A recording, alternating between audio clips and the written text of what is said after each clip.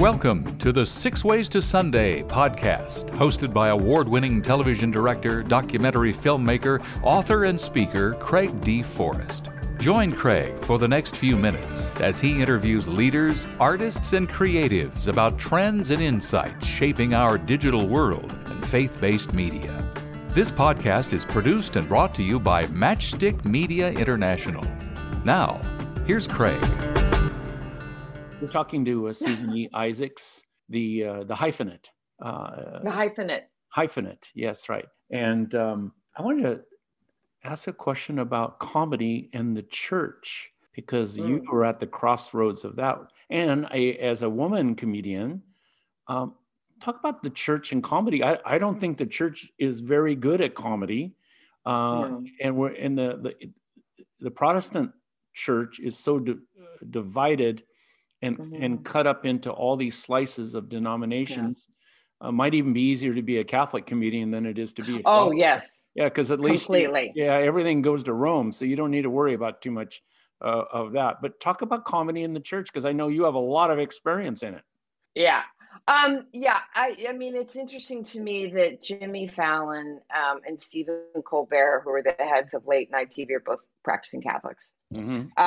Catholics did not have the same kind of bifurcation between art and faith. Maybe it's because we took all the symbols away. But I also think it comes from this moral rectitude that comedy is based on pointing out embarrassing things. You know, it's like embarrassing truths. I mean, if you think about it, the prophets were sort of like stand-ups. They were like social commentary stand-ups, you know. Who was it? Elijah, who basically cooked his food over a poop fire and walked around the street naked. I mean, he was like basically like a walking performance artist, and or John the Baptist. Or John the Baptist. Yes. Yes. I mean, they are performance artists. The artists are basically the ones who hold a mirror up to society and say who we are. And comedy is based on juxtaposing things you don't expect and surprising you. And I don't know whether it comes for the holiness movement, but we base so much of our, like, I'm a good Christian if I'm doing all these things right. And when comedy is on shock and awe and embarrassment, we get offended. Offended too easily. Way too easily, when we should be the ones going, you know what, I'm such a jerk, I'm such an idiot, I do all that wrong, and I'm still loved by Jesus. Isn't that crazy? Well, yeah, welcome to mercy and grace. Right. Well, and why is it that AA is, sometimes the most honesty going on in the church is in the basement at the AA meeting? Right. Where people are like, hi, I'm an alcoholic, this is what I did today, and I drank or this or that. I'm like, oh, welcome. Where there's more honesty going on. I remember a friend of mine who was actually a chaplain in the Army. He described church as the Sunday show. What have we gone wrong? And I'm not saying that we should all get up and air our dirty laundry in front of people that we maybe don't know are safe. But we, of all people, should be laughing our butts off at ourselves. Right. We should have. And that is such a godly thing. I mean, Jesus was just so completely offensive. Why do you think they had him killed? Right. Yep. And I think that's the problem. I think it comes from a desire to do right, blah, blah, blah.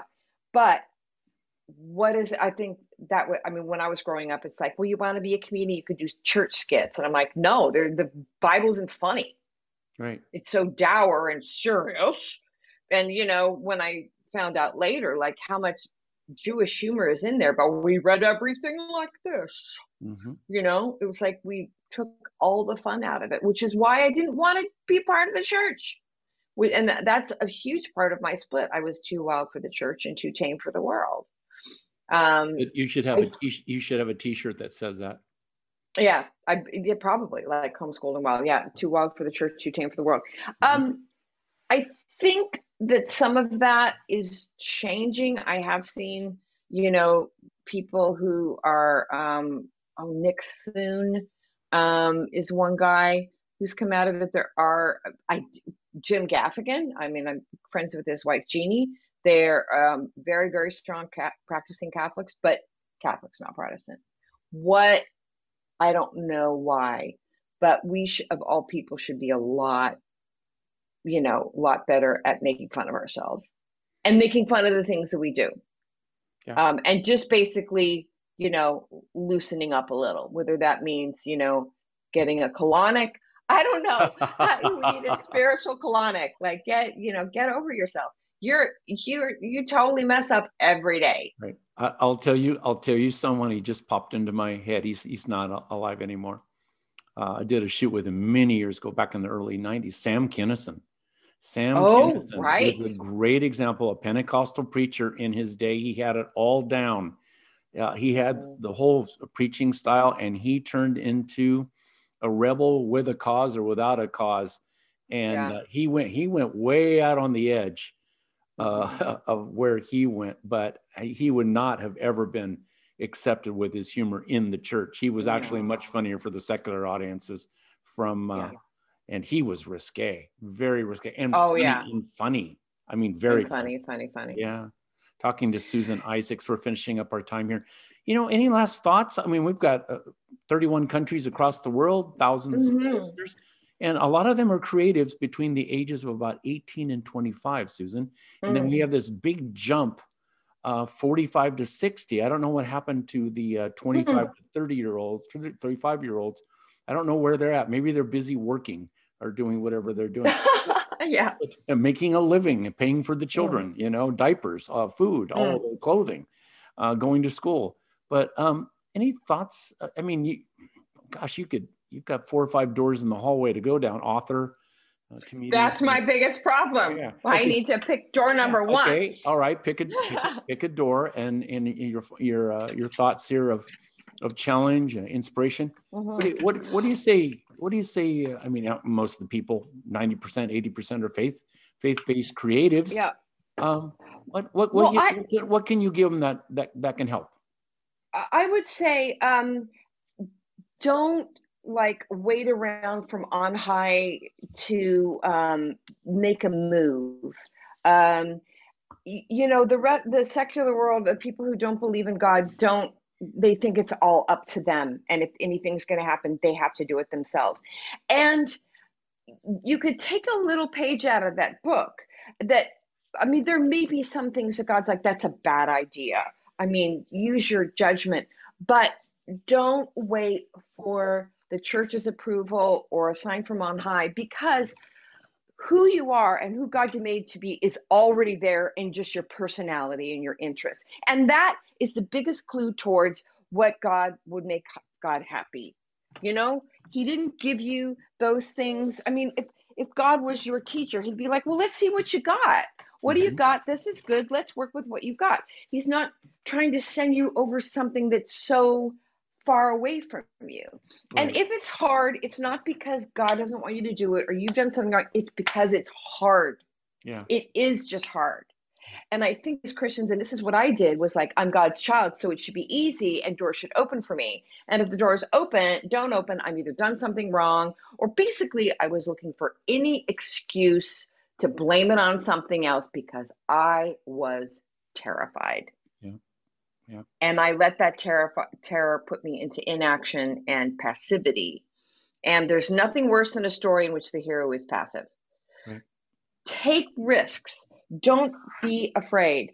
And you're going into it's like, don't limit yourself. I mean, obviously there's some things that you just know in your spirit, oh gosh, this makes me just sad in my heart. I can't do it. Obey it. Yep. Obey your instinct, because if you love the Lord, the Holy Spirit. Your Holy Spirit is in your intuition and your instinct. Yep. There's a great quote. He's part of the operating system. He's already there in your operating system. He's your OS. There you go. He's your OS. Yeah. There's a great quote by Ira Glass. I won't give all of it. But he basically says, it took me a long time to finally get good. It took me years, longer than other people, to get really good. And I had to fight through not giving up. was the gist of what he was saying. Yep. And it's natural, it's normal for you to have to push, and you have great taste, but what you're doing is not up to the standards of your great taste. Just put yourself on a deadline. I'm sure you say this to your writers as well. Just keep writing. Don't wait for the mood to hit you.